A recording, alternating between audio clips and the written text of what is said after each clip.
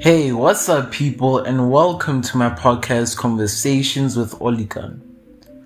I'm assuming you guys already know what this episode is about, so I'm just gonna jump into it. Gender-based violence, a pandemic South Africa suffers from till this day, and I believe we are nowhere near solving this issue.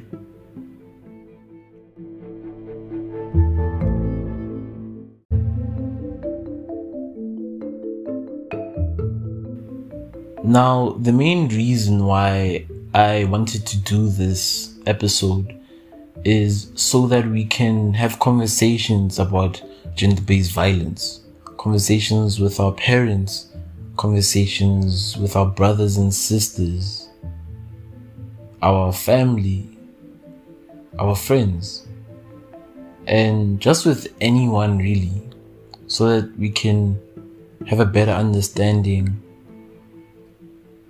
about this topic. And I really feel that it's important that we talk. So with that out of the way, let's get into this episode.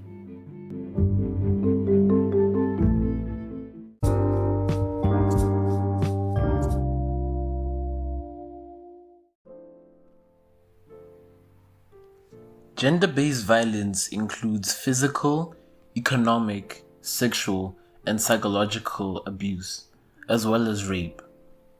Now, what people need to understand is that men also experience gender-based violence, but our focus is mainly shifted towards women because they are the most affected by this. A form of gender-based violence that I see often is economic abuse, whereby financial resources are controlled and withheld. This has a significant impact on the lives of women and children, often leaving them with no choice but to remain in those abusive relationships. And even when they manage to leave the relationship, the financial abuse continues through withholding of child maintenance. Now, you guys could be thinking, well, Mpo, how does a man escape the responsibility of paying child maintenance? And it's very possible. If this man is very influential, rich, and has his way around the system, he can manipulate the courts. He can buy the lawyers and just cheat the justice system. And I'm sure you guys know that this isn't impossible. But now, there's something good happening in our era right now. Women are having an awakening. They are becoming more and more independent and less reliant on the support of men. Now, I think this is good because females are becoming more fully realized people that have ambitions and dreams. They don't have to rely on a man in order to make it in life or to experience nice things. I feel that is really important because in a relationship, both people need to have their own things going for them, so that if their relationship turns sour, they have something to fall back on and they don't have to rely on the other person. And females are beginning to realize this and take their future into their own hands. And I've seen this in school, where most of the people in the academic top 10 were females. There were very few males that were, academically driven. Another form of gender-based violence is the structural kind. This is an outcome of the unequal and exclusionary South African economy.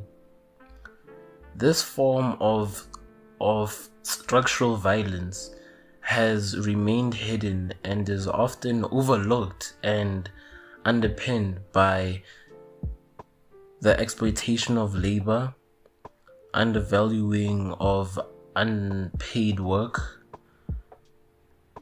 underfunded social protection, unequal pay for equal work, and inflexible labor policies.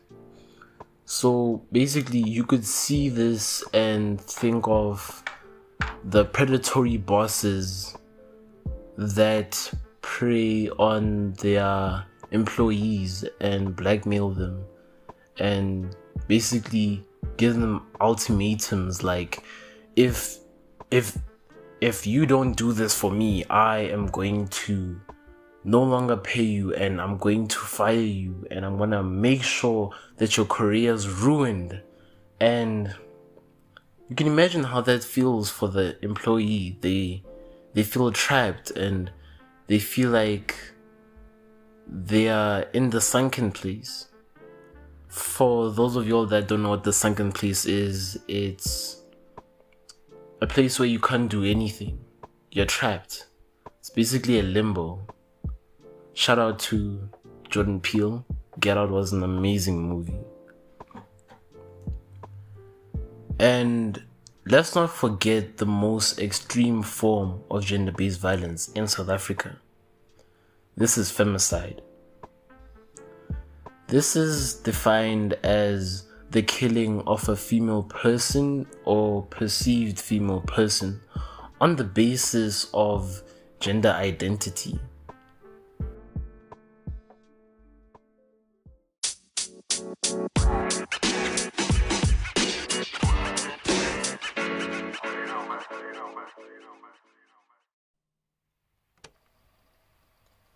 Now that I've talked about the different forms of gender-based violence, I'm going to talk about why I think it's going to take a while for us to move forward from this. A big part of why we can't move on from this is because of men. Because men are the main perpetrators of gender-based violence. And also because men are so defensive, and men also like to profess that they are one of the good ones. And I kind of understand why they are so defensive. I'm not saying that it's acceptable, but I'm saying that I understand, mainly because I used to be one of them. Now, I think they get really defensive because they have to confront themselves. Men just don't only need to look at their actions, but they need to come face to face with their very identity.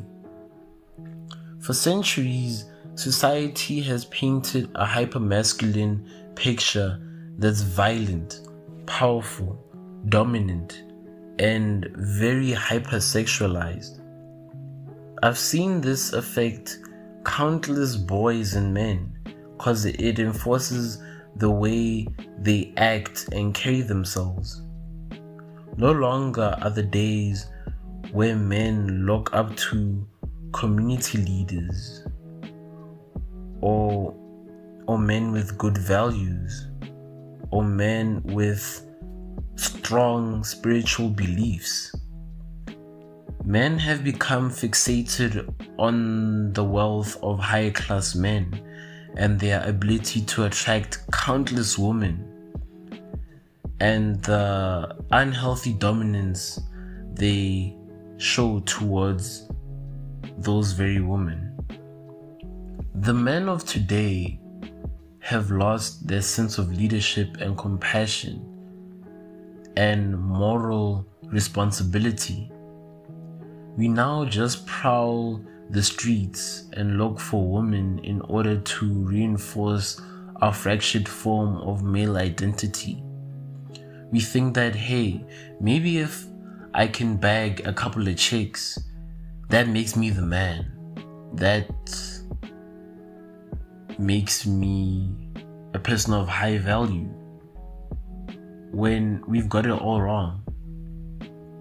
I think that what makes a man high value is his ability to always improve himself, to always want to push further, to always want to be better, and doing this in a healthy way.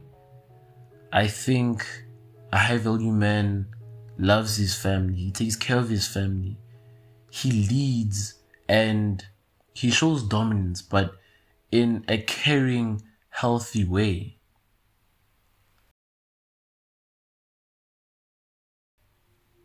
And women, don't think I'm letting you guys off the hook. You need to stop fetishizing toxic men that do nothing but put you in a continuous cycle of hurt. Essentially, women are nurturers, so they see a guy and they think, I can fix him. I think I can tame the beast. And I think that's honorable, but ultimately wishful thinking. Because the only person that could fix that toxic man is himself. I believe that men should want to be the best versions of themselves and strive towards that. And in doing that, a man must confront himself, confront his values, confront his beliefs, ideologies, and morals. And that's something I think guys lack in SA. The moment we start checking ourselves internally as gents is the moment I think we'll start moving forward and make leaps and bounds in improving our communities and protecting our women and children. Thank you for listening.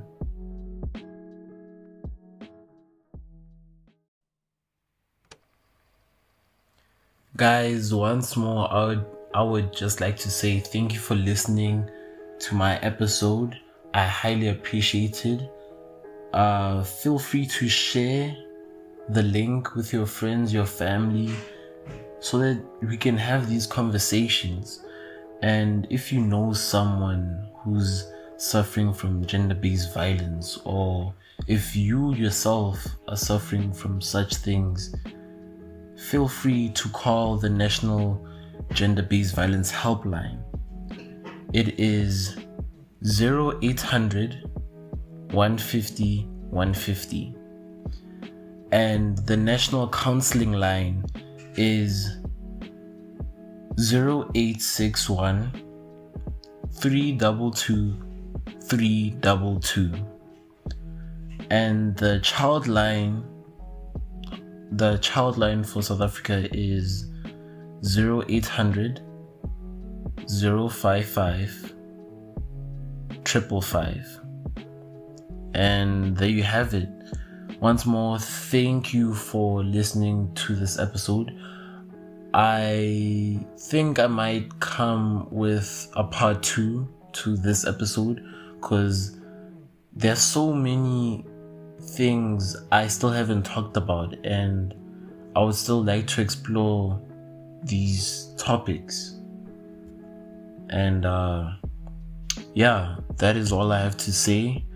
God bless. Peace.